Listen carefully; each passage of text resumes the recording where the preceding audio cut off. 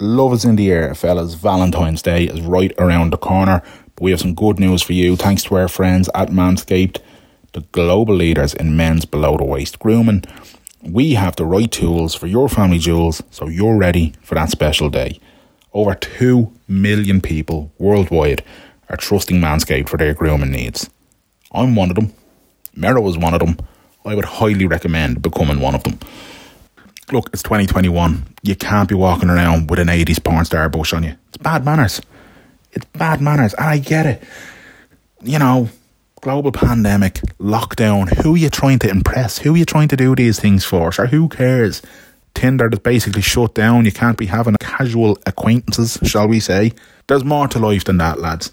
If you're in a relationship, you gotta stay ready. And if you're not, then you're doing it for yourself. Why settle for anything less than great? Like, thanks to Manscaped, and thanks to the Perfect Package 3.0, you'll be perfect every time.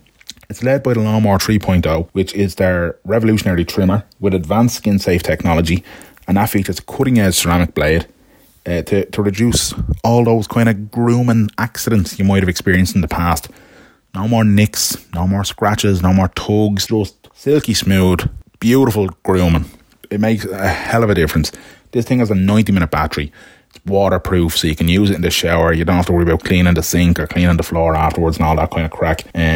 It's just handy. It's so convenient, so easy, so smooth. All these products that feature in the Perfect Package 3.0, including Crop Preserver, including Crop Reviver. You get Manscaped boxers with their anti-chafing and they're super comfy. All of them are included. So look, if your loved one this year is scratching their head and wondering, what am I going to get them for Valentine's Day? The shops are all closed. You can't go out for a meal, nice romantic dinner like you would. You're probably going to be doing something at home. You need to make sure that you're ready. Drop the hint. Hit them up, manscaped.com. Put in the code WTSPOD. You'll get 20% off and free shipping. It's the perfect gift, and you're getting a discount thanks to us. So head on over, manscaped.com, WTSPOD at the checkout. You'll get 20% off and free shipping. Happy Valentine's Day from us and Manscaped.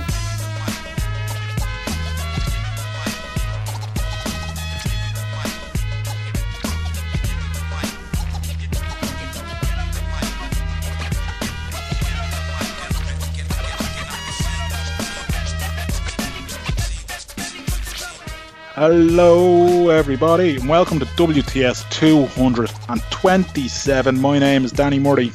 And I'm Graham Merrigan. How are you, Danny? I'm good, I'm doing good, man. Yeah, I'm flying this week. I'm flying. How are you getting on? Yeah, I'm off work. I had to take carryover leave before March, so I've been off for a few weeks and I'm a bit lockdown fatigue.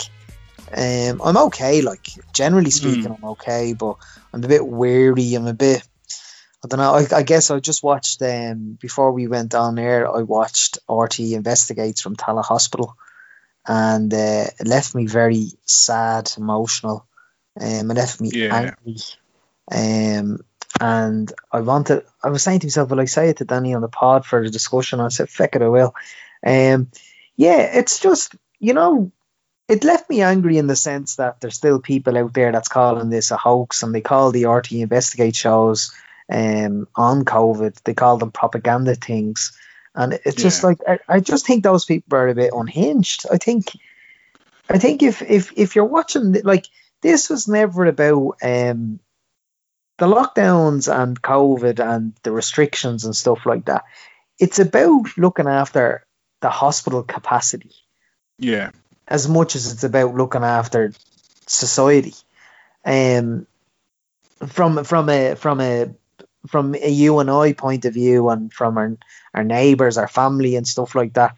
And I just kind of thinking, if you're watching that and you're still shouting that it's a hoax and that it's a propaganda, I mean, it's just that part of it had me angry. And then I was also angry, and you can tell me if I'm being irrational, but I mean, those deaths in January, the 1,000 deaths, if there was so many deaths in such a short space of time in Trump's America or Johnson's Britain, we would be calling them a calamity, and we'd be pointing the finger at the likes of Donald Trump and the likes of Boris Johnson.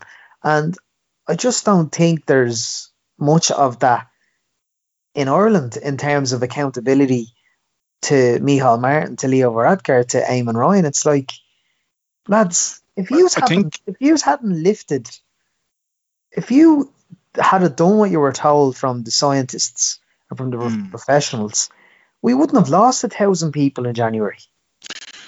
Yeah, I think now I didn't watch the thing because somewhat selfishly, I'm trying to just look after myself a little bit better. I've been finding this lockdown a little bit tougher than the previous two, and I've made a conscious effort to watch less current affairs or that kind of stuff, because like I'm eating and breathing it in work. Like just when I finish doing my 9 to 5, I'm kind of like, yeah, do you know what? I need to switch. I need a disconnect from it, because it's getting me blood pressure up, but it's not good. But at the same time, you can't ignore it. So while I haven't seen that particular RTE show that you're talking about, in terms of people calling it a hoax, I think those people, like, they're the type of people that, you know, like, COVID could be personified in a human body with the ability to speak and communicate absolutely perfectly.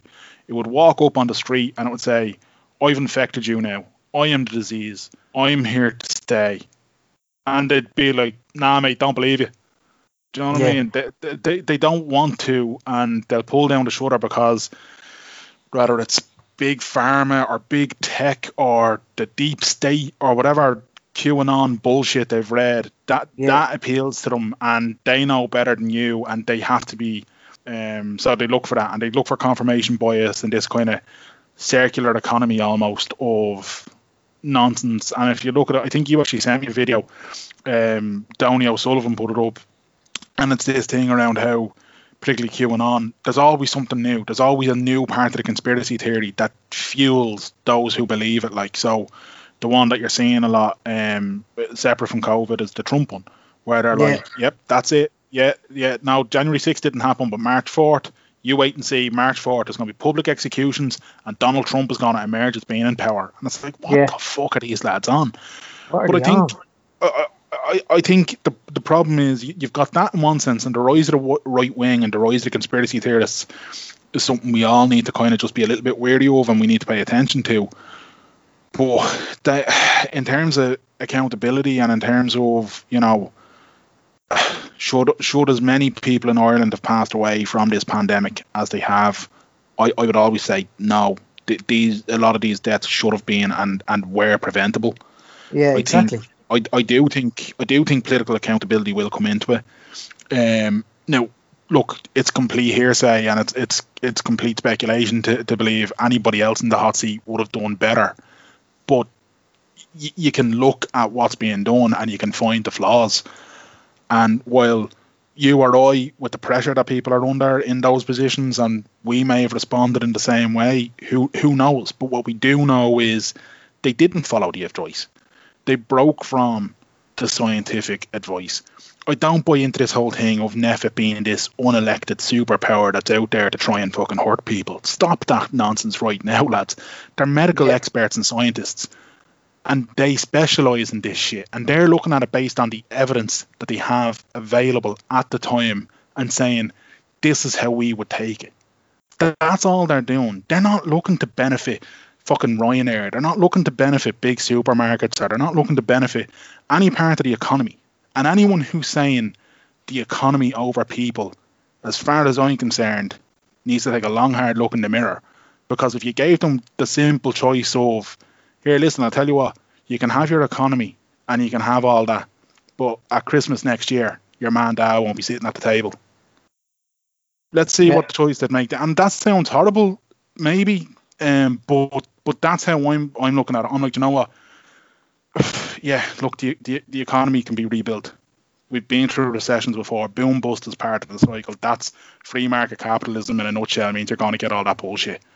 But a pandemic that comes once a century, hey, you know. But Jesus, sorry, tangent there and a ramble.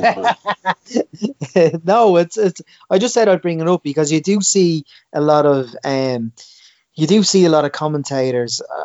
and I don't mean like political correspondence or anything like that. I just mean No, jokes. I know what you mean. Yeah. I just mean jokes of Twitter users that you'd follow commentators, and they would point the finger at Trump and they would point the finger at Johnson. And I'm kind of going, can you just look closer to home here? I mean, why aren't you pointing the finger at Leo Varadkar and Micheál Martin and Eamon Ryan? I mean, they're the leaders. They're they're in cabinet at the moment. They're the ones that decided to lift restrictions against the wishes of a 40-person team in Neffet. And I think it was the Journal.ie done one of their fact check pieces, which are brilliant. I love when they do them because they just boil it down to brass tacks. And I think they had a specific piece on, did the government follow Neffet's advice or did they break it when they eased restrictions prior to Christmas? And they categorically found that they strayed from the advice. Yeah, of course. They didn't adhere to it. So despite you've got, and I think as well there's an element of kind of the... They wrote that piece on the back of Stephen Donnelly saying that we did listen. Stephen Donnelly said we did listen to Neffet. And it's like, no, you didn't.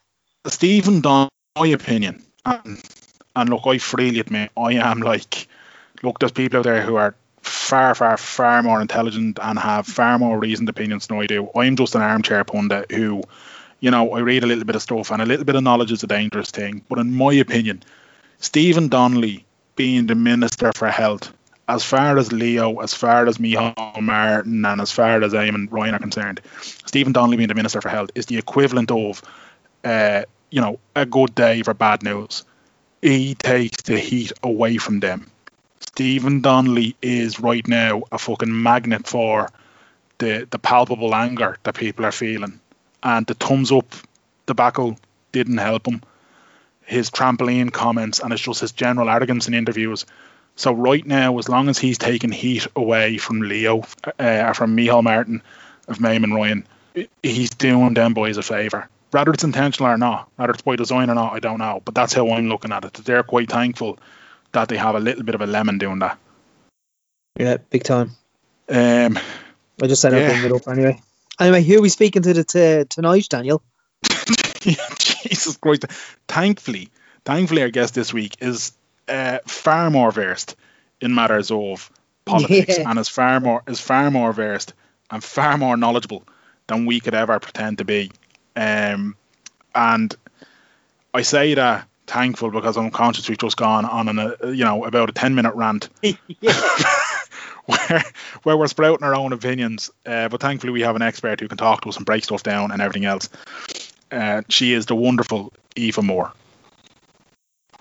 Absolutely delighted to welcome back one of our favourite guests. She's only been on the podcast once before, but it was a memorable experience for all of us. And it's nearly a year today since she was back. She's now political correspondent with the Irish Examiner, grabbing bylines and front pages all over the place. Aoife Moore, how are you? Hello. Thanks for having me back. Happy anniversary. Happy anniversary to you, yeah. Look at this. One whole year together, guys. Yeah. Brilliant. And yeah, you've been leaving me on red a lot lately. and my laptop just hit the deck. You alright? Yeah, it's grand. It's just a box I have it on was wobbly, so I'll fix that. Don't worry about it. We'll plow on as if we're professionals.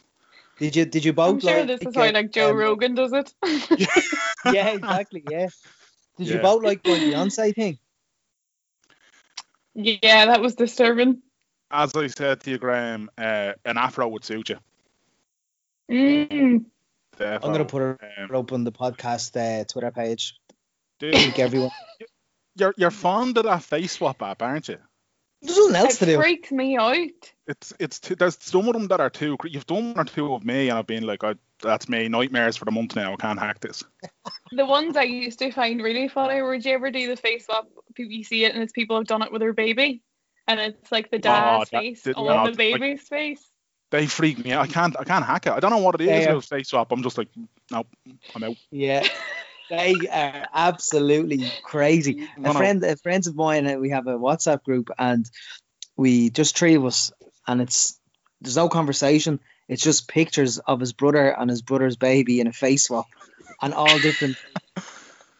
It's not that active now, but it'll be active maybe every 3 months where we go, look at this, and you're just looking at it, and it just freaks the shit out of you. Hilarious. Now, see, I'd be terrified.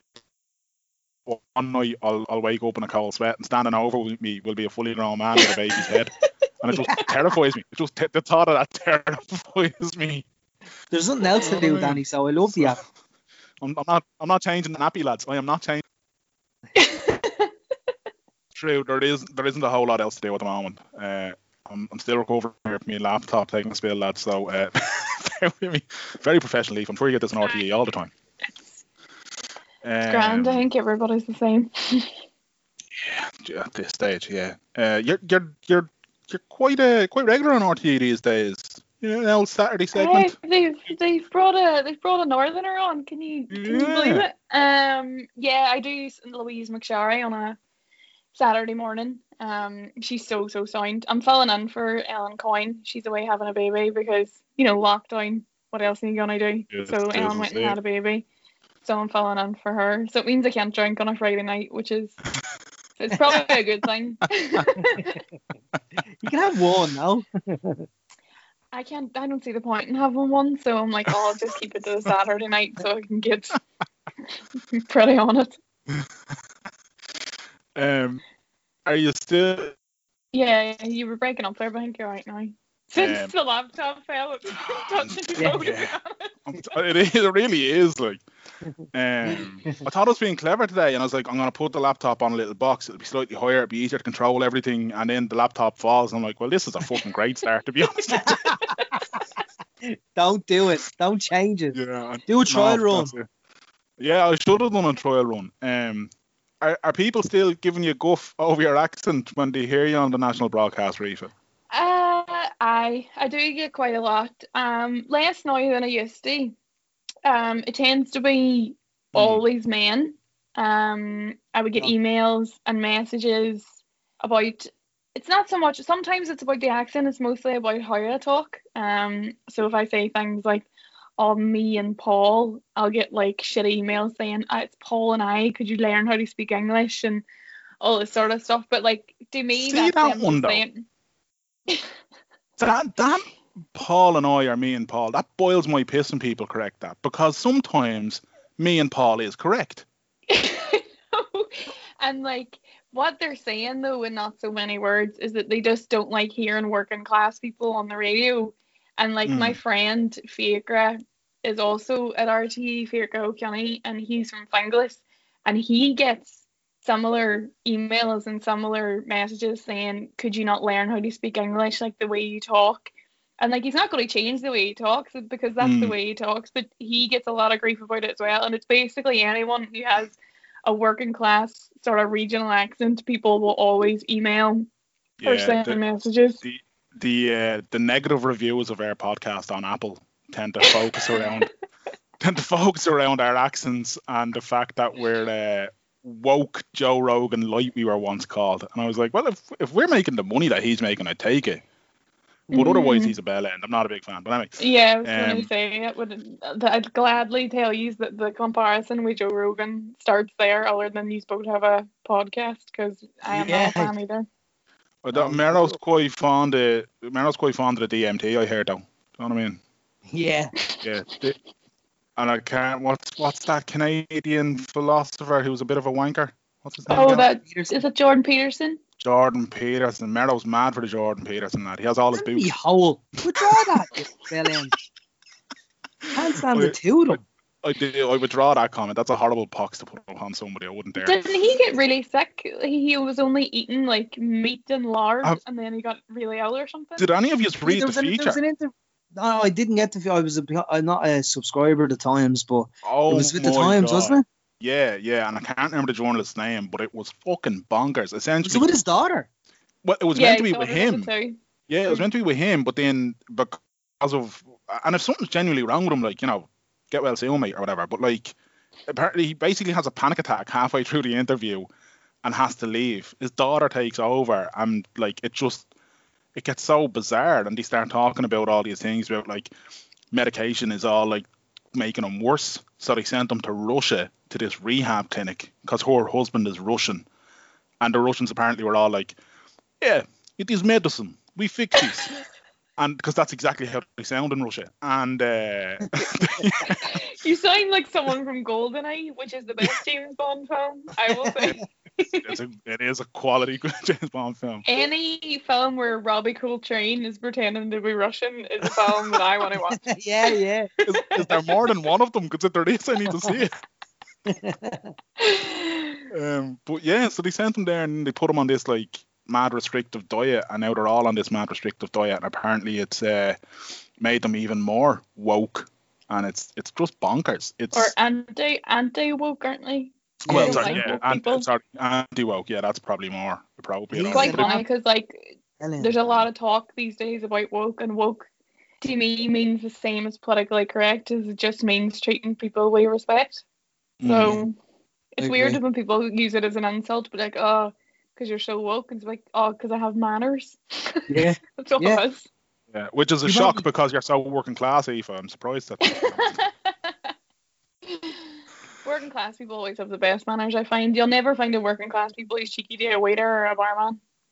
That's very true. That's very true. You also won't find a working class person looking at that Black Rock video from during the week and saying, that was a good video, lads. Yeah, that was a good video.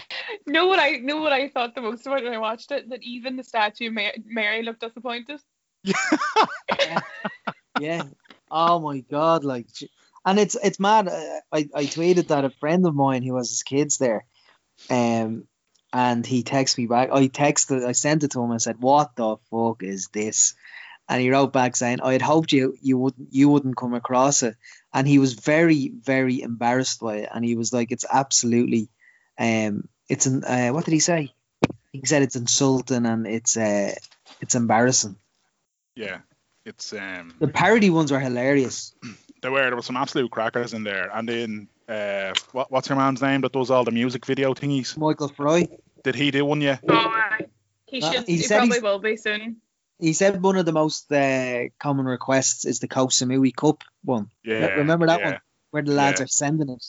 Absolutely. Oh yes, absolutely sending it. Just total horseplay. Yeah, that one.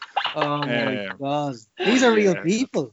Like, if they had made that Black Rock video the way they did and they sent it out, if they had just labelled that as a parody, you probably would have got more respect. 100%, I think so. Yeah. I think this is a very Dublin-centered conversation. Like, true. As somebody not from Dublin, when you come down here, I am really struck, especially as I know because my job would include a lot more private school people than other people's. But when you come down to Dublin, and people automatically assume that you know, first of all, what these schools are, who goes to them, and what the people who go there are like.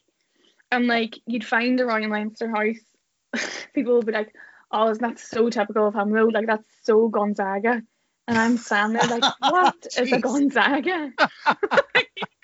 Is that one of those things they row down the canal? Is that what that is? Like, I was like, what's a Gonzaga? And they were like, oh, it's the school to go to. And like, I didn't know obviously what Black Rock was. And like, I think in Dublin especially, you tend to think that these places are famous, and they're actually not. It's like, if you ever walk around Trinity, like before COVID, they'd often have press conferences for different things in Trinity, in the college grounds or whatever, and it's really hard to navigate. But Trinity people think Trinity is like the center of the earth. So if you're there and you're like, I'm looking for the science building. They probably have better names than the science building, but whatever. Like, if you say, I'm looking for the science building, and the person will stop and be like, yeah. So if you just go down towards the quad there, and then you pass the statue of Jesus, and it's just there on your left. And I was like, where's the quad? What is the quad? Where's Jesus? Like they assume that you know the grounds of Trinity, because why would you not know the grounds of Trinity? And I find that with the schools as well. They were like, oh well, she went to, or it often comes up when you're talking about politicians like Mary Lou or whatever, like, oh, she went to blah blah blah, or Notre Dame College or whatever. And I was like, all right. And they were like, that's private. And I had to be like, all right, okay. Because when you're talking to people and you're not from Dublin, they kind of will speak to you as if you're supposed to know what all these things are. Whereas in the north, like, it's totally alien that anyone would ever go to a private school. Like, I think there is one private school in Belfast, but I actually don't know, because I don't know anyone who's been to a private school. Is there none of Derry?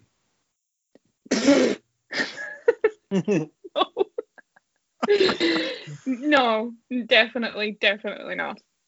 The system up there is like, isn't there some? And I could be getting this wrong, but when you're like age, like 8 or 9 or something, don't you do a test, and that test decides whether you go into like a grammar school or a Yeah, something? so it's called the 11 plus, and you do it when you're 11. But So this it's is not 8 or basically 9, like, right? Okay. no, it's not the 8 or 9 plus. But it's been going since like my dad was at school. I think it came in like the 60s, early 60s. But it's basically a test. When I was doing it a long time ago, it was marked out of 75. I don't know if that's still the case, but the way it was when I was at school was you did the 11 plus, and then you got your results. So you got like an A, it went A, B1, B2, C1, C2, D. And then depending on what you got, you applied to schools. You know, like you applied to university. You applied to schools, and they would say, they get your results as well, and then they accept you for whatever. So if you've applied to say one college and then you get an A, they'll accept you or whatever. So your 11 plus results day, you'll find out what you got, but you don't find out the school that you're going to until a month or so later. But they tried to, like Martin McGuinness, when he was the education minister, really wanted to get rid of it. There's been campaigns by, like, I think the Alliance Party and stuff are against it as well, to get rid of it, because it puts 11-year-olds under like a massive amount of unneeded stress. And like, especially like when I was cutting about, if people had like wealthier parents, they got tutors, and people who didn't have wealthy parents didn't get tutors. And you know, you'd hear these horror stories about like people being sent to like tutors for 3 hours after a full day at school, or going on a Saturday. My family were like, you're not doing that. We're not wasting money on tutors. But they have, you don't have to do it now. So you used to have to do it, but you don't have to do it now. But schools will do their own transfer test. So if a school is a grammar school, it has quite a high opinion of itself, they'll have their own transfer test where you go to the school and you sit an exam that's like the 11 plus, and they decide based on the mark that you get then. It's all very, very strange. Like when you hear, especially people who live in, like, I lived in Scotland for years, and you ask people like, oh, like, how do you end up at secondary school? They just go to the one that's closest to their house, which, like, to me makes a lot more sense, but it's completely different up there. But it's an ongoing thing. I don't think we'll ever fully be rid of it, because also we still have the Catholic Protestant dynamic going on as well. I say Catholic Protestant, it's Catholic / everybody else. So, for instance, my cousin is married to a Hindu fella, and he had to go to school in the Waterside in Derry, which is typically where the Protestants lived in Derry, and he had to go to an integrated school, which usually just means Protestants, and for that part of the Waterside was just Protestants and Hindus. So when they met, him and my cousin met, he knew all the words to the sash, but he's Indian.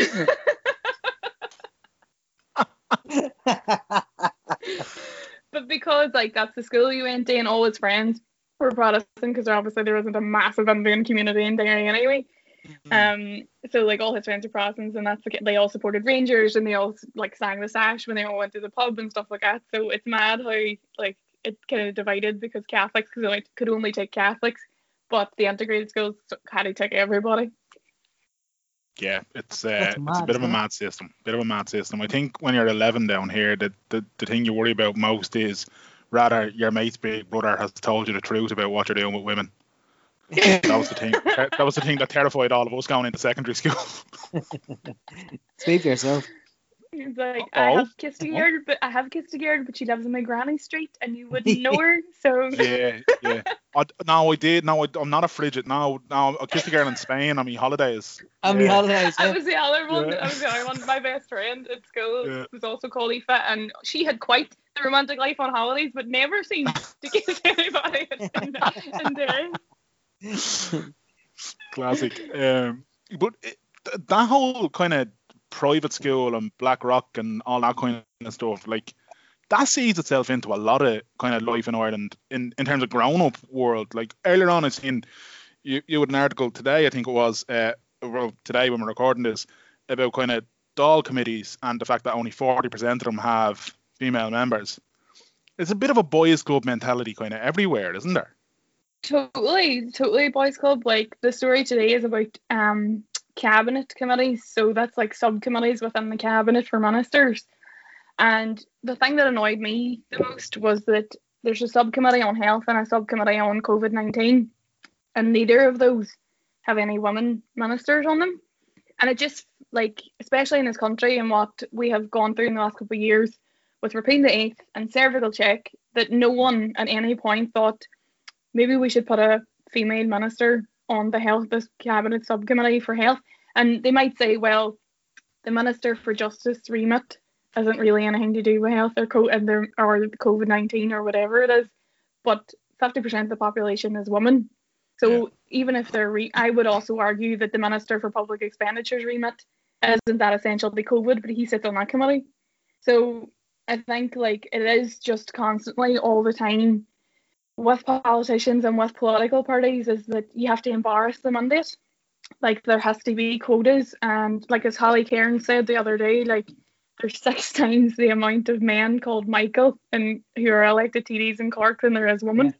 Yeah. There's 1 woman TD out of 18 TDs in Cork, and 6 men are called Michael. Mad. Also, get some creativity down there. What's going on? Yeah, that is the most Irish stat I've ever heard in my life. Like it's just ridiculous. But it's like, and it's mad because you constantly hear there's constantly like reports being published, and I'm conscious as well that like me and Mara are 2 blokes who have a podcast, and we're trying to now talk about kind of like, oh, we need to do more for women kind of thing. But you constantly hear these reports about kind of gender pay gaps and about, like you were saying there, quotas and, how things like kind of any of the negatives you hear out there kind of disproportionately affect women. And yet, every year we're having the same conversations, and around March 8th, it's the same topics, it's the same things. Like, is there any progress being made? I would say but the statistics don't really show it. Like in the Dáil, in the last election, like when we last spoke in February, I think we gained just 1 female TD, which is pretty depressing, especially because when it comes to community groups and community activism, women tend to be the backbone of those kind of groups, and that kind of, especially, like charity work and advocacy and stuff, like they're really female dominated. But what women are saying to me, and what you often find, is that the political party structure, whether like it's a local group or a local common or whatever it is, it doesn't really lend itself very much to women because they tend to be run by men. They tend to be at awkward hours where women might have more childcare responsibilities. They're more likely to look after elderly, like parents, like stuff like that. And like it's all well and good. This is the other thing. I actually think it was Lynn Rianne who said this once. But the other thing is like there's, having a quota for elections or whatever is one thing, but there is no point putting women on tickets who aren't going to win. You know what I mean? So if there's, say, somewhere, we'll use Fianna Fáil just as an example, but say there's a 2, like Cork, right? So we'll use Cork South Central, right? So that's a 2-seater for Fianna Fáil, or Michael McGrath and Micheál Martin or whatever. Then sticking a woman as the 3rd candidate on that ticket, knowing that she's not going to win that seat because those 2 are usually long time politicians or long time ministers or whatever it is. Those 2 men are going to win those 2 seats, and they know there isn't 3 quotas there enough, for the woman. So there's often this thing too that like this notion that it's always the way we've done things. These are safe seats because of this particular man. So you'll see political parties, they'll put enough women on to get their quota, but they're not actually doing anything to go out of their way to see women get elected. And the other thing is, I think it always stands out, is that men have far more confidence than women, whether they're whether they're enabled to or not, right? They have way more confidence, and like men are rarely asked to stand, where they'll put themselves forward, whereas women wait to be asked. And I remember thinking about this before, and I was thinking about like really strong women in the Dáil, and went and asked a couple of them, did you put yourself forward for election, or were you asked? And people like Mary Lee McDonald and Rabbit, people like women that we have known as like really strong performers in the Dáil, they didn't put themselves forward for election. They had to be asked to stand. So there is something as well in saying to women that you can be a politician and then you can be a minister, and that we need people like you in the Dáil. And I do think, the more we see parties who actually try with their female candidates, the Social Democrats are a really good example, but then they have two women at the head, like Sinn Féin, they have two women at the head, so it's more likely they're going to attract more women and be more supportive of women if women are at the head of the party. So, and then there's other like issues as well, is like people are just less likely to vote for women. That's the other issue. And then the political party who all you care about is winning some seats, why would you risk it? You know what I mean? Like, there are great candidates who just didn't get elected, and my AirPod just fell out there. But as it's a lot to do with the mindset as well, and like there is no point setting all these quotas and saying we want more women in politics, but not going out of your way to do anything about it. TDs still don't get maternity leave. Only now has someone decided we should probably give them maternity leave. We should also probably allow them to vote from home. Like the bill to vote from home has only recently come on this week. So like everything else, there's plenty of chat about it, and like there are things we could do now to make it better. But also the other side of it is it's a really thankless job, even if the money is really good, and people are really hateful. And would you be bothered? That there's two things you said there that really jump out to me about just how skewed politics in Ireland is to being male dominated. There's no parameter for maternity leave. And then when you combine that with, is it Regina Doherty is the first sitting TD who's going to have a baby, while Helen McEntee. Helen McEntee. She's the first sitting cabinet minister who's going to give birth while she's in cabinet. Yeah, and so that combined with the fact that there's no provision for maternity leave just says how little has been thought of women in politics throughout the history of the Dáil. And also that women before this have never felt comfortable enough to bring it up. Yeah. If they were comfortable enough to bring it up, nothing ever got done.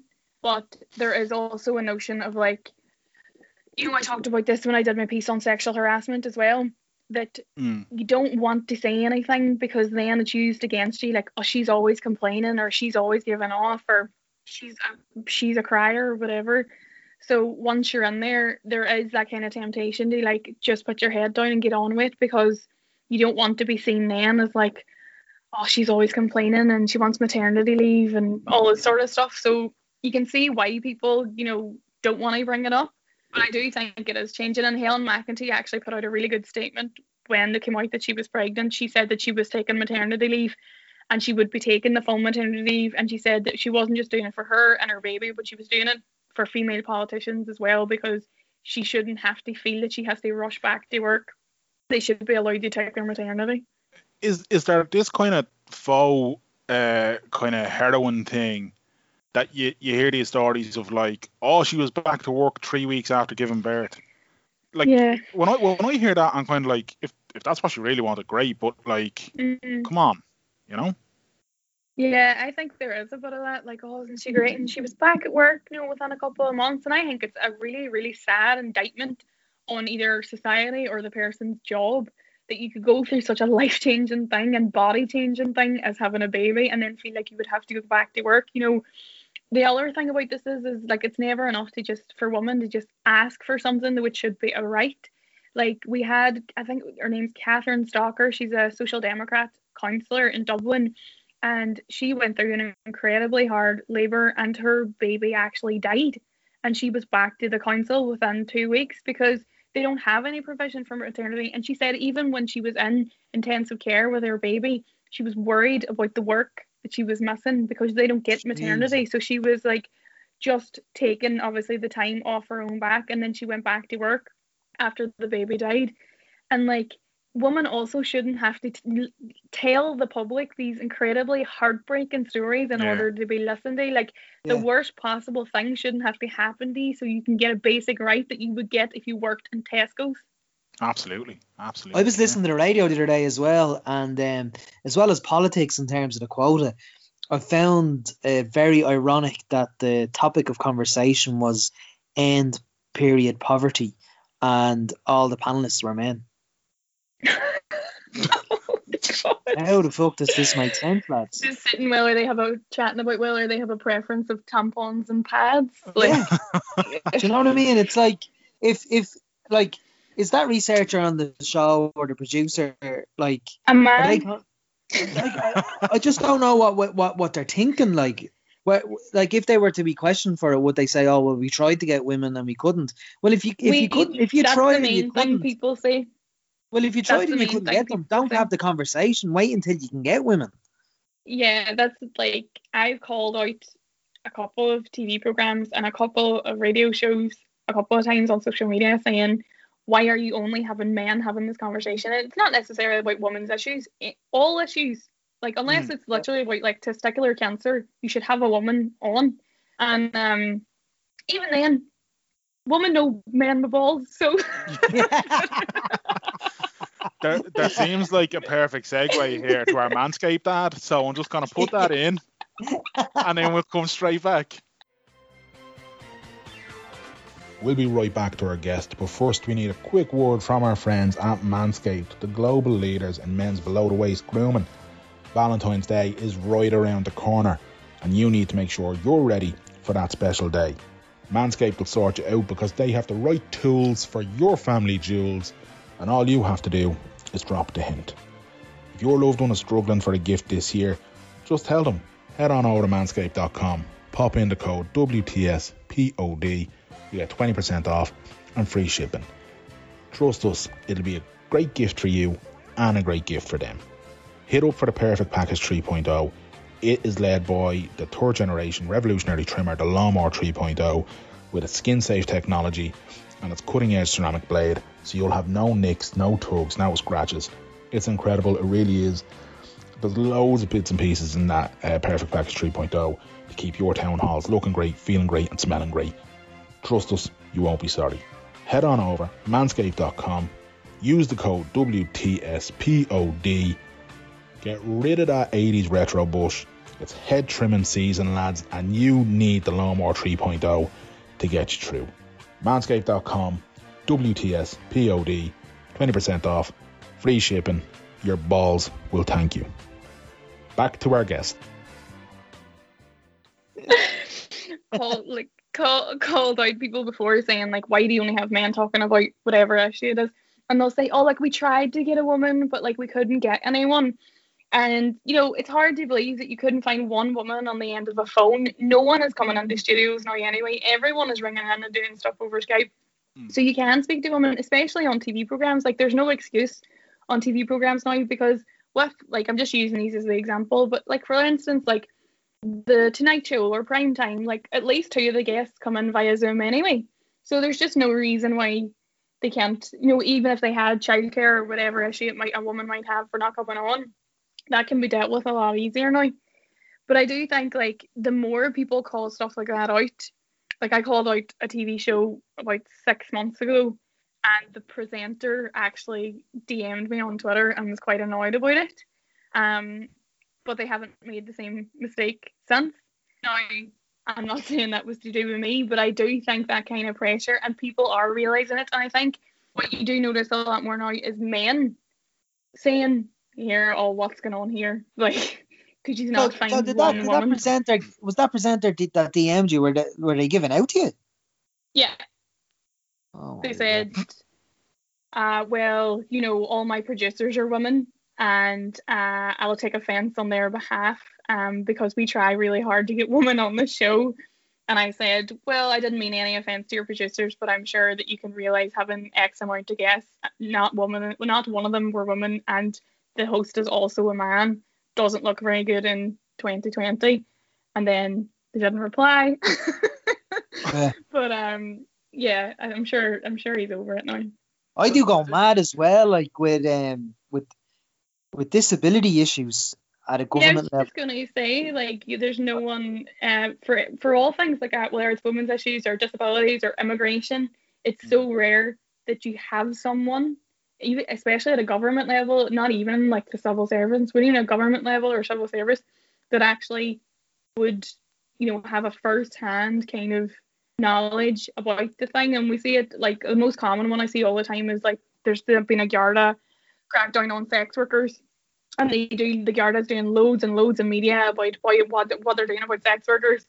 And the laziest journalism is the journalists who print what the Garda are saying, and then that's the end of the article, even though we have a full alliance of sex workers with a press officer who will tell you what they think is happening. And it's just basic journalism to me. But I think you'll know yourself, Mero, like when it comes to disability issues, it's exactly the same.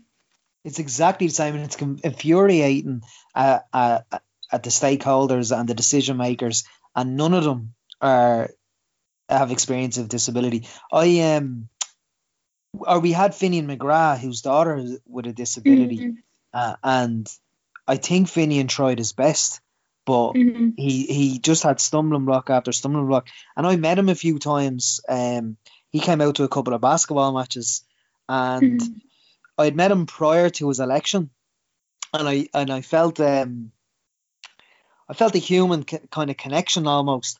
And then when he was elected, I felt like it was just a rushed thing. It was just like, oh yeah, we'll sort that. Of course we will. And then just see you later. I was like, hold on a minute. It's just, it's very annoying. Sorry, I was just thinking out loud there. But you'll find that way most ministers. Like, look at, when it comes to government, like, no one gets what they want. Look what's happened to the Greens. I know it's a slightly different thing with Finian, but like, it is one of those things that once you become a minister, like, promises that you made before don't really mean anything in the long run. And we're seeing this a lot now with the Greens, because being in government is a completely different kettle of fish. Yeah, they have, especially with the Senate stuff. It's not been a good week for them. Like, even just today, for like people listening, today was the day that they gave in over the road. The road. That's what we call it in the office now. The road. The road in Limerick that they've been fighting over for 4 weeks. The fight is over. Eamon Ryan gave in. The road is happening. But and this is in the midst of all the CETA Canada trade deal stuff. So it's not been an easy. It's not easy being Green. It hasn't been an easy year for the Green Party with grassroots people leaving them, bullying, allegations of bullying. It's actually been a shit show considering their government party. Yeah, like I've spoke to a lot of people who have left, and they basically all kind of say the same thing: is that they had such a quick upsurge in popularity. Like, they gained a lot of supporters really, really fast in the months leading up to the election, and they didn't really have a conversation about what the party was about. All parties are a broad church, but the Greens literally had like everyone from, people who would vote Fine Gael, Green Party, and then there was people who would vote like People Before Profit, Green Party, and like there was no solid conversation about what they would and wouldn't give up in government or whether they would go in to government. That's why, like, when Saoirse McHugh came out and said, well, if they go in with Fianna Fáil and Fine Gael, I'm going to leave, because for a lot of people like that in the party, that was totally unthinkable. And I think that's the lesson. They didn't learn anything from the last time. They didn't really discuss what the party was. And also, if you looked at the Green Manifesto and the policies that they had like agreed on, they're a really, really, really left-wing, like social democratic party. Like, they're, even when you look at some of the stuff, like it's mad. You compare it to the people in government, but like, they're against they're for the decriminalisation of sex work. They're for the decriminalisation of drugs. They're against the special criminal court. Like, these are all very People Before Profit, lefty type things. But like, that's not really reflective of the party that they have in government now. Yeah, I think, and this is pure anecdotal because I am not a politico in any way, shape or form. But like, for example, I voted for the Greens as one of my transfers. Partially the whole vote left, transfer left kind of appealed to me, and I thought like, all right, grand. But the other side was, I was kind of looking at it and I was saying, all right, look, the world is on fire. right? You had the fires in Australia, the Amazon was on fire, Mm-hmm. you had David Attenborough making a sad TV show every couple of months, you had Donald Trump out there saying climate change wasn't real. You had all these things, and I was kind of like, if Ireland's going to have a climate action plan, and if Ireland is actually going to do anything, like, we're a fucking small island in the Atlantic, we'll get swallowed if climate change gets really bad. So in my head, I was like, I'm going to consciously vote Green in the hope that then amplifies a voice for we'll get something good out of climate change. And there's been some progress, and you see some things around, like, developments around green energy and environmental stuff improving, but it's all the other stuff that you guys have mentioned that makes me go, oh, would I vote for him again? Well, even their green stuff in the manifesto, like, People Before Profit was far more greener than the actual Green Party in some of their stuff, like, and even Sinn Féin to a certain extent as well. I thought, and it's funny you were saying there about the Green Party's manifesto, because their stuff on disability was a copy and paste job from People Before Profit, as far as I'm concerned, because I went looking on all the manifestos for stuff on disability, and it was like I was reading what People Before Profit were saying. In the year that we spoke to you last, Eva, and with the Green Party's deal with the devil, so to speak. There's completely non-biased there, Meryl. Yeah. Do you think deal with the devil? Sorry, can we just pull this back a second there? Can we just deal with the devil? Is there an element of drama in that one, man? Or... Oh, absolutely! Like, you had people leaving the party over their deal with the devil. So, actually, it's funny you mentioned Saoirse McHugh, and we were talking about quota and men complaining to you, and you're on RTE on a Saturday. When she decided to leave the Green Party, she was absolutely attacked by men. Hounded. Absolutely hounded. It was crazy. But do you think they'll be decimated should a general election be called, or in the next general election? I don't think they'll do as badly as people think they will. I think the Greens and Fine Gael are very much hitched to the same wagon now, whether either party likes it or not. I think there are a lot of really well-off people who are really concerned about the climate emergency, and they want people like Eamon Ryan and Ossian Smith and Catherine Martin.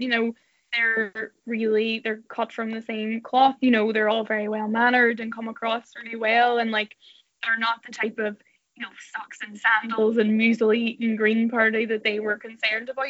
That kind of, I do think people keep saying like, oh, the Greens are going to be wiped out, the Greens are going to be wiped out, but I think if this government lasts the distance, I think most of the ministers will maybe, I was going to say most of the ministers will keep their job, most of the Green ministers will keep their job, but there's some who will keep their job, and I do think it'll be because they're good partners in government. Fine Gael and Fianna Fáil, they're seen as, steady hands.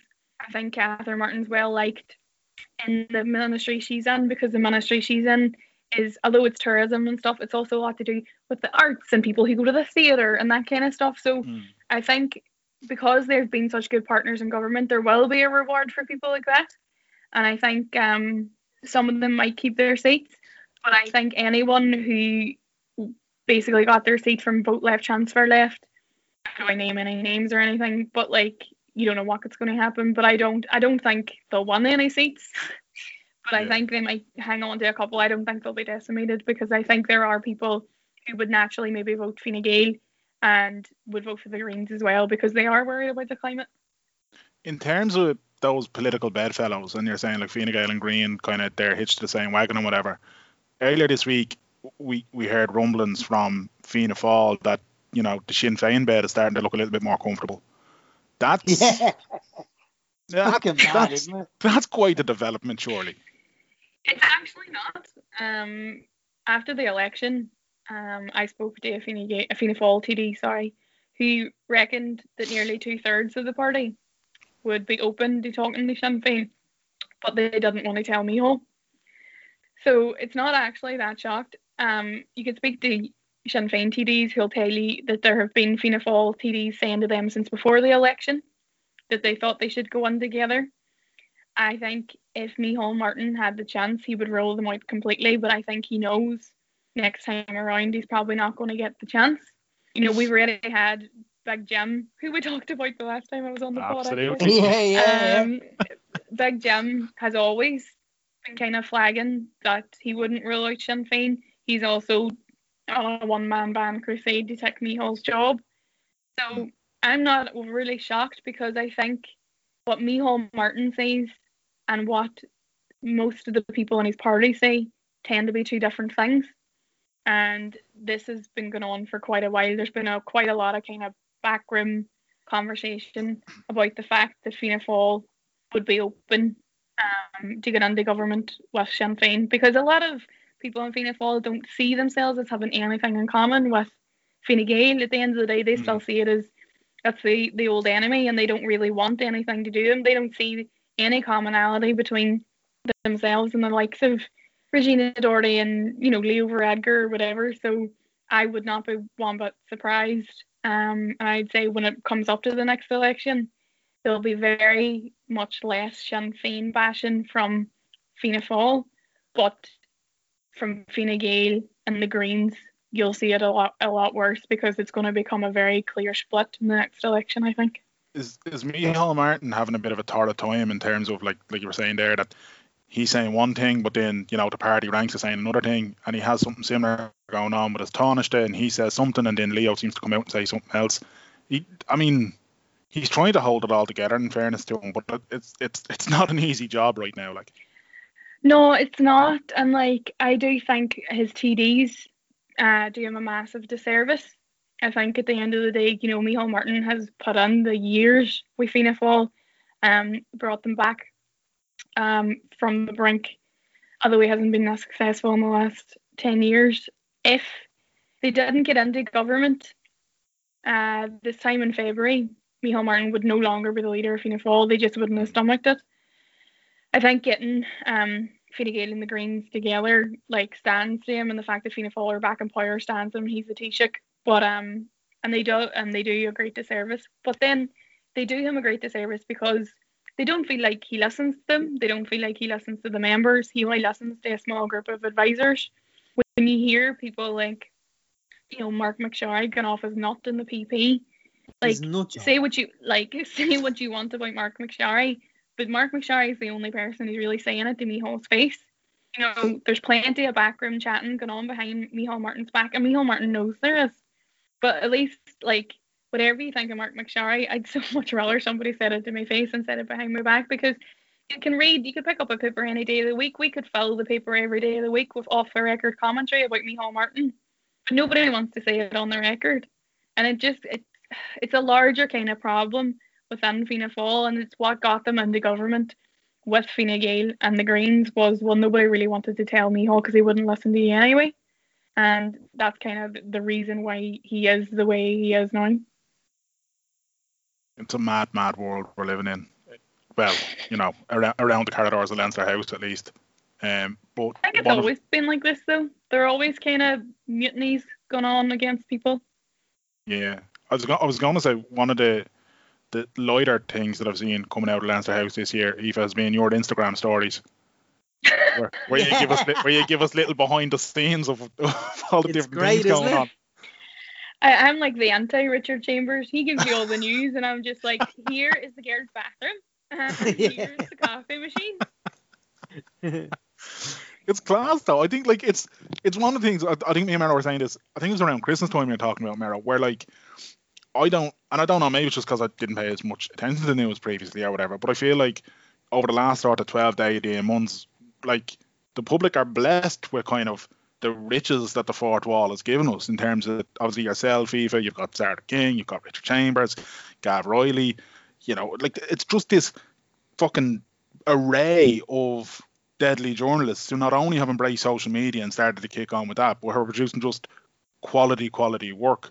And it's all those elements combined that are yeah, fair enough. Richard Chambers isn't giving us, well, it'd be weird if he's giving us the girls' bathrooms, but you know what I mean? He's not giving us the behind the scenes as such. But I don't know. I think that more of that sort of stuff is what people need. It normalises some of the things that previously you just didn't know about.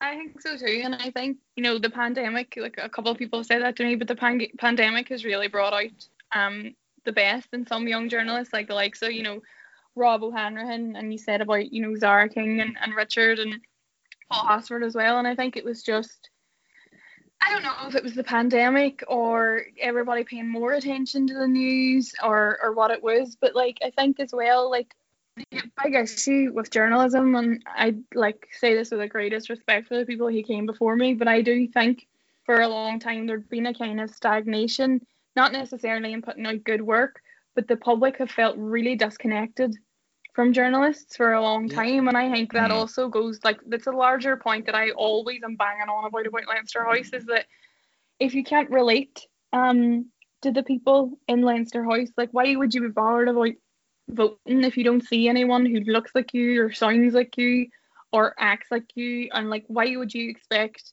like, we'll just use, say, Charlie Haughey for as an example, but for God's sake, but like for the Taoiseach or even Bertie Ahern, for that instance, like, oh Jesus, a person who is so very far removed from your normal day-to-day life, like the Galway tent, like that kind of part of politics, as like put people off for a really long time. And I think journalism has been seen to be part of that, whether rightly or wrongly, for a long time. And like a lot of political journalists were men, older men, very middle class.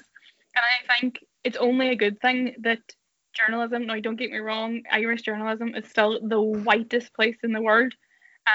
There are very little journalists of colour, there are no disabled journalists, there isn't a vast array of LGBT journalists, but there are people now from different backgrounds. Like, not everyone went to private school, not everyone's from Dublin, not everyone has two parents or whatever kind of background it is. There are more people coming around that start to look and sound like other people, and I think that's why people relate to them as much and like a bit more. And like, for all the grief that I get, or people saying, like, I get also like, you're trashy and you're classless and you don't know how to talk and all this sort of stuff. I think for all that, a lot of people relate to the likes of me and relate to people like Zara and relate to people like Rob and Paul, because we seem a lot more approachable, like a lot more normal. And I think that's probably what people need, especially in the pandemic. You're kind of like, you don't need journalists talking down to you. Are you saying Vincent Browne isn't approachable? I saw Vincent Browne once outside Buswells when I was like just starting out as a journalist. I couldn't like let him pass without like acknowledging him in some way, because it was Vincent Browne. So I waved at him really earnestly, like, "Hi, Vincent," and he went, stopped and was like, "Hi," and he goes, "Sorry, I know you," and I was like, "No." Brilliant. I love it. I was like, I didn't think he was going to stop. I was like, no, I just wanted to say hello. Oh, the cringe. I think what Danny was saying at the start there was on the button. Do you think we could be lacking it in terms of, say, a Vincent Browne on television? Because at the moment, the only correlation of a broadcast journalist to in my opinion, would be Sarah McInerney, and the rest. I'm not saying the rest are bad or like, but they're just they can be a bit inconsistent. In like, if you're listening to Pat Kenny over the last 5 years, there's sometimes when you're listening to Pat Kenny, you can tell who he's voting for in the ballot box. And that's my opinion when I'm listening to Pat. I'll be like, oh, geez, you know. But with Sarah McInerney, whether it's Mary Lou McDonald she's interviewing, Micheál Martin, Leo Varadkar, attacking is probably the wrong word to use, but she is on top of them. Yeah, she puts them under pressure. Finish, putting them under pressure, making them accountable. And she will always, if the interviewee is kind of bullshitting, or if they're saying an untruth, she'll question them on that. Whereas a lot of the other journalists broadcast journalists that I watch, you're left with going to Twitter and saying, why didn't so and so ask about this? It's blatant lies. Do you know what I mean? I think in print journalism, I think we're thriving at the moment. Obviously, some of the quotas that you mentioned need to be filled. But in broadcast journalists, I think to the best of my knowledge, I think we only have Sarah McInerney I really like. I have great respect for Sarah. I think she's brilliant as well. Like, I think she's one of the best there is. I think like with the Vincent Brown thing as well as like, I don't know if there ever will be another Vincent Brown, and I think it's just his style naturally that is the thing that everybody remembers. I think as well, like the other side of it is because like with Vincent Brown, it kind of he gave everyone such a hard time, and I think what people, this is me totally guessing, like what I think what people think now is that when they're interviewing someone, like you don't want to be all over on top of them because people don't respond very well to that, and like people kind of clam up or whatever, or especially like there's certain politicians that journalists know that if you get a bit shitty with them, they're going to get a bit shitty with you as well. And I think that a lot of them just think they want to have the most coherent interview possible. And like for some people, it just also doesn't come natural to be like Vincent Brown, and like, you know, everyone knows like the famous Stephen Donnelly, you know, interview where he's like, "Oh, you're totally self-serving." Like a lot of people just can't do that. Like, but I do. Do you remember Charlie O'Connor walked out on him? I don't think I remember that one. No, I don't know. The SIP2 leader, the head of SIP2. Jack O'Connor, is it? No. Jack O'Connor SIP2, yeah. Yeah, he got up and walked off. One of the best Vincent Brown moments ever. Do you remember the whole was it Gorse Hill, I think, was the property in Cloyney that was being repossessed or whatever, and it was all over the news everywhere and all that, and people were up outside. A lot of camera crew was up outside, and Vincent Brown walks up, and he's standing there for a minute looking around, and he's like, "Why are we all outside? I'm going inside." And he literally he crosses the threshold, and as he does, there's this almost like audible gasp from all the other journos who have assembled, and they're like, "Oh, Vincent's gone in." And he just goes, and then he looks and goes, "I'm going in," and he just keeps walking, and then all of a sudden, all of them go in, like, and it's just fucking. It's like that was the power of Vincent Brown, like. You don't remember when he went to the Fianna Fáil? Was it? I don't know. It was a like Fianna Fáil thing. Their AGM kind of thing. Their AGM kind of thing, and he tore through Bertie Ahern. Was it? Yeah, that's the word. Yeah. He tore through Bertie Ahern. He did as well at the when the Aircom lost all their shares. He went there and made an absolute show of all the shareholders. I think the other thing is as well, like from the Vincent Brown point of view, like the other thing that kind of happens now that wouldn't have happened as much then, but like when you're interviewing someone now, when you see someone or you hear somebody interviewing someone, where it's Claire Byrne or Sarah McInerney or whoever it is, if you're interviewing a certain politician, so say it's a Taoiseach, right? Say you're interviewing him. No matter what you ask and how you ask it, there will be half the people saying that you're too soft on him and you're giving him an easy go, and then the other half of the people will be saying that you were an ogre Fianna Fáil and that you're a plant and you're this, that, and the other. Yeah. Like you cannot win. This is the thing. Like that viral video of, do you remember the interview of the politician in New Zealand? And it went viral because the journalist was interviewing this, appeared to be, from what I picked up from the interview, this quite racist right-wing politician who'd basically run on a ticket of like discriminating against people,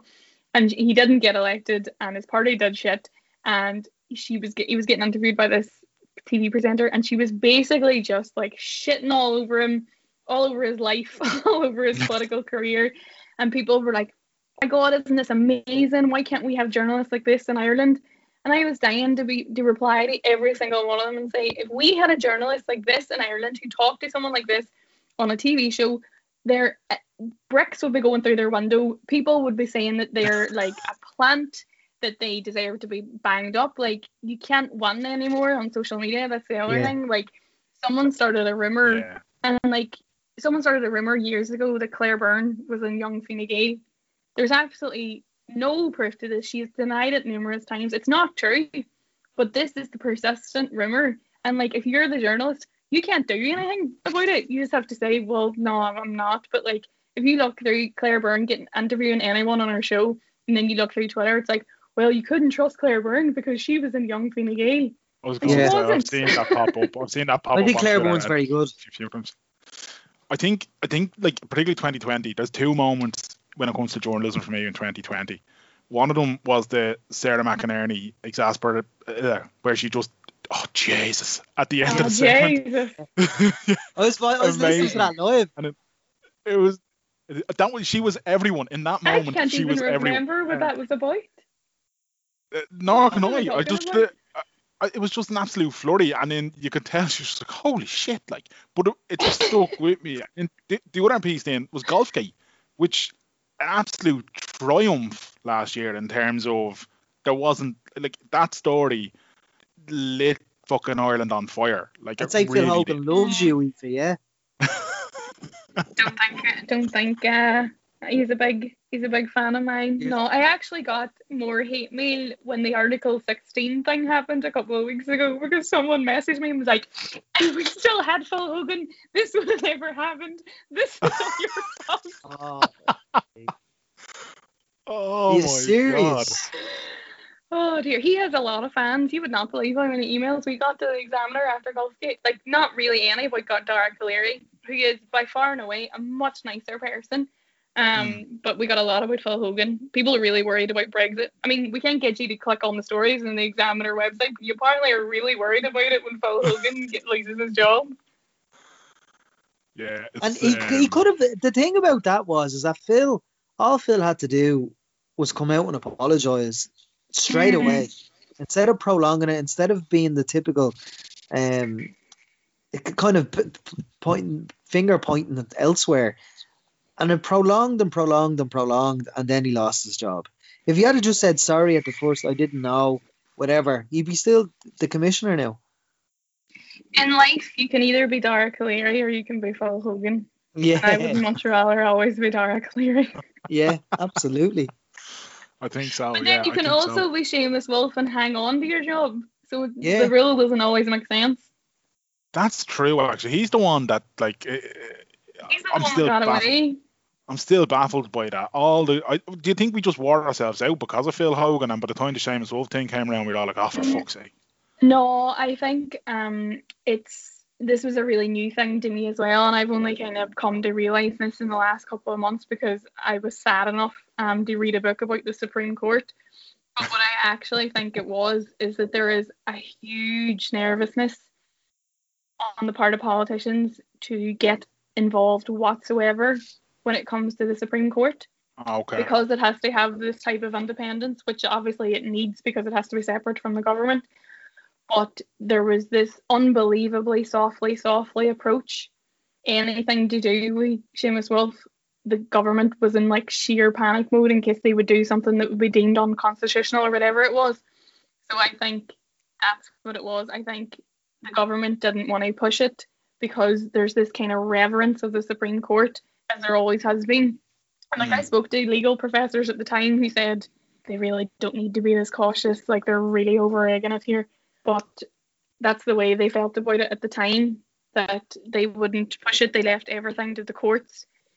The thing was, like, even then when Chief Justice Clark asked him to resign, and the big thing was that he leaked, or the letter got leaked from Chief Justice Clark asking him to resign to the Examiner, and that was seen as unbelievably scandalous on the part of the Chief Justice. That is not something a Chief Justice ever does, but he wanted everyone to know that he wanted Seamus Wolf gone. But because you can't ask a Supreme Court judge, like, you can't force them to resign, so that was really the only option he had then. So yeah, I think the reason Seamus Wolf hung onto his job is because not a lot of people understand the Supreme Court. It's very removed from public opinion. I think Irish people would be able to name a lot more Supreme Court justices in America than they would be able to name Supreme Court justices here. And I think the reason Seamus Wolf is on the Supreme Court now is because the government didn't want to get involved. They just wanted to leave it up to the courts, and Seamus Wolf knew that they couldn't sack him. So that's why he's still there. The arrogance of it. Aoife, you're coming up to a year in the Irish Examiner on Valentine's Day. And in that year, your journalism has been exemplary. I've enjoyed a lot of your news and a lot of your articles. And your anniversary, the Irish Examiner, coincides with the anniversary of the Stardust fire tragedy. It's coming up to 40 years now. Your last article, I'm embarrassed now that I don't know the woman's name, but Keegan. That's it, Mrs. Keegan. You wrote a brilliant article when she passed away. Will they get their inquiry this year with the Stardust? Yeah, so they've had a couple of pre hearings basically to kind of set out what's going to happen and how it's going to happen. With COVID-19, like everything else, it just keeps getting pushed back and back because, you know, obviously there's different issues now. Cabinet meetings are being held in Dublin Castle, and the Stardust inquest is meant to be held in Dublin Castle as well. So there's issues around that because they obviously need the space so that everyone can be spaced out. And I think like the main thing that we need to remember is it's going to be the biggest ever and the longest ever running inquest in the history of the Irish state. So, and everyone has their own legal team. So the families have 2 solicitors between them. They have obviously their own staff. The Garda have a solicitor or a senior counsel. The Fire Brigade have a senior counsel. Dublin City Council has a senior counsel. The Butterleys who own the building, they have a senior counsel. They all have staff. Then there's people who will be taking notes, and there's people who will be looking after evidence, and the woman who runs the inquest, the coroner, will have her own staff as well. So it's going to be absolutely massive. And there's 49 victims as well, and all their families. So it's going to be huge. They were talking at the start saying that it was going to run until August. I would find it hard to believe if it was done by August. I think it could run well after that now. So the wheels are in motion. They're just rumbling really slowly at the minute because of COVID and because of everything else that's happening. But it will start this year. But I'd be surprised if it ended this year just because of everything else that's going on. Mental. No. Hang on, are we still there, lads? I'm still here. Can you see me? Yeah, still here. Yeah. Mero's frozen though. All right, Mero, your screen is frozen. Yeah, I was going to say that's I got a review.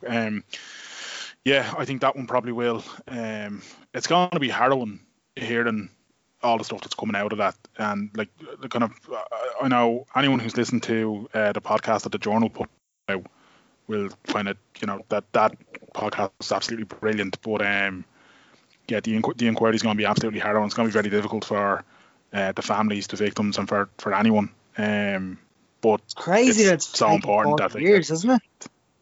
It is, yeah. It's so important that they get this. Like it's, you know, it's been long overdue. Like, and there's also like the fear. It kind of depends who you talk to within the families, but like there's also the fear that they might not get what they want out of this because you know it's 40 years now. Memories have faded. A lot of people have died. You know, evidence will have diminished.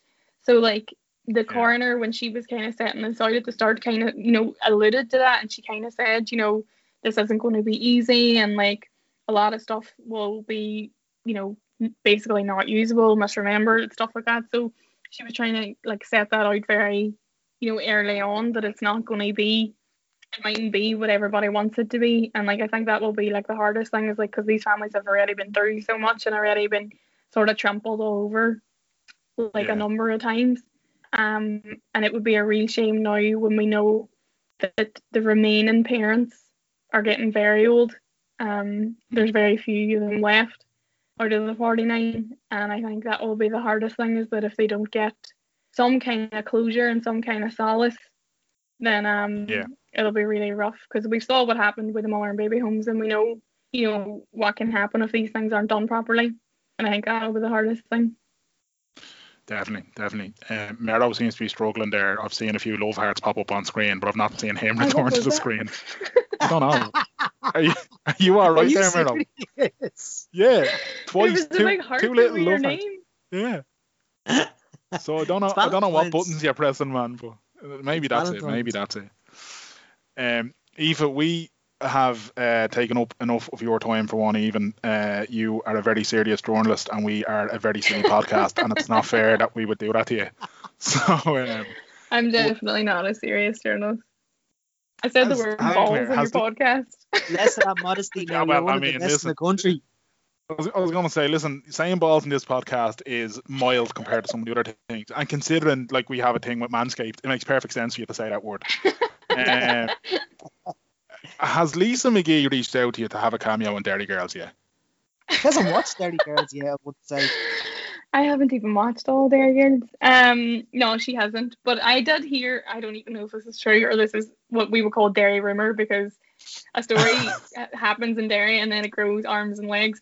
But somebody told me Nadine Coyle was going to be in the next series, which I would love, but I don't know if it's true or not. Yeah. So if Nadine is going to be in, so basically we need to start just dropping Lisa a hint to be like, Lisa, girl, Lisa over there, check her out. She's a good working class Derry accent. Me, Lisa, and Nadine all went to that school, so prime content here. I love Michael Fry's Nadine Coyle. I haven't seen that one yet. It's good. It's her lost in her passport. Mommy. Yeah. His Tony McGregor one. His Tony McGregor one tickled me something fierce. Just because I'd forgotten all about that whole coinage. He's so talented. Like so talented. Like did you watch the Handsworth Council one? Yes. Brilliant. Yes. Unbelievable. Like I was listening to the song like it was an actual song. Like right now. Yeah. That's the thing. You easily have a little bop to these. Like the one about your man, the young lad failing the driving test was brilliant. Brilliant. I didn't hear that one. That is absolutely. He could release an album at this stage, couldn't he? He really could. I think he was on Radio 1 had him on, and he actually sang the Jackie Weaver Handsworth Council song to Jackie Weaver. I love it. He's absolutely him and Justine Stafford are two at the moment that just anything they put up, I find myself having a proper giggle at the moment. They're absolutely brilliant. But Eva, thank you so much for coming back to us a year later. Thank you for having me. It seems like a year was long enough to let you forget the mayhem of the last time that you actually agreed to come on again. So we'll probably try to leave it like that again. It brought it all back to me because it was my first ever podcast that I was ever on, and then I took a fit of laughing at the thought of Jim O'Callaghan waving to his sister on the TV. Yeah, I'm sure the two of them have listened to it and they had a great crack over Christmas. Yeah, we did. Yeah, if people want to hear more from you, Aoife, or they want to follow you on Twitter, it's at Aoife Grace Moore. And obviously, lads, buy an Irish Examiner, pick up a copy, or check out the website and everything else, because there's some great stuff being put on paper there. Aoife, thank you so much. Thanks so much, Aoife. Cheers, boys. I've so much time for Aoife. Like she's just a fucking top class journalist and an even sounder person. Absolutely, I love her. Love speaking to her. Love her work. Love following her. She's one of my favourite journalists of the last year. Yeah, and I think like, and we touched on it when we were chatting to her. Like, we're blessed right now that we have such a kind of we've got a great wave of young journalists that are so good. Like, so touch wood and fingers crossed. Aoife, Zara, Gav Riley, Richard Chambers, Paul Hosford, all these guys are going to be around for a long time. And Rob O'Halloran. And I think that Rob O'Hanrahan, isn't it? Yeah, sorry, yeah. And I think that makes anyone who needs to be accountable maybe just look at things a little bit closer before they decide to act the bollocks, Yeah. What was I going to say to you? I can't remember. Sorry. It's quite alright. It's been a long evening, man. Yeah, sorry. I dropped my laptop. We had internet connections. Aoife's AirPods kept falling out. Look, we got it across the line. Whatever that may be. It was very enjoyable, and I hope everyone enjoyed it. Indeed. But anyway, that's all we have time for this week, lads. Please do check us out wherever you get your podcasts. That could be Spotify, Apple Podcasts, could be Stitcher, Podbean, Podcast Republic, Podcast Addict, anywhere and everywhere there are podcasts. You'll find us. So give it an old subscribe there. Maybe even leave a review. If it's a nice one. If you've got nothing nice to say, don't say it, please. Our sponsors won't like it. But yeah, look, why not? We don't ask for that kind of thing often. So if you like it, tell a friend and all that kind of crack. We're at WTS Pod on Twitter. He is at Merrigan Mania on Twitter. I'm at Dan Joe Murray. This has been What's the Story 227 with Aoife Moore. And until next week. K-Royce. Bull Hearts. Can't lose. Too sweet.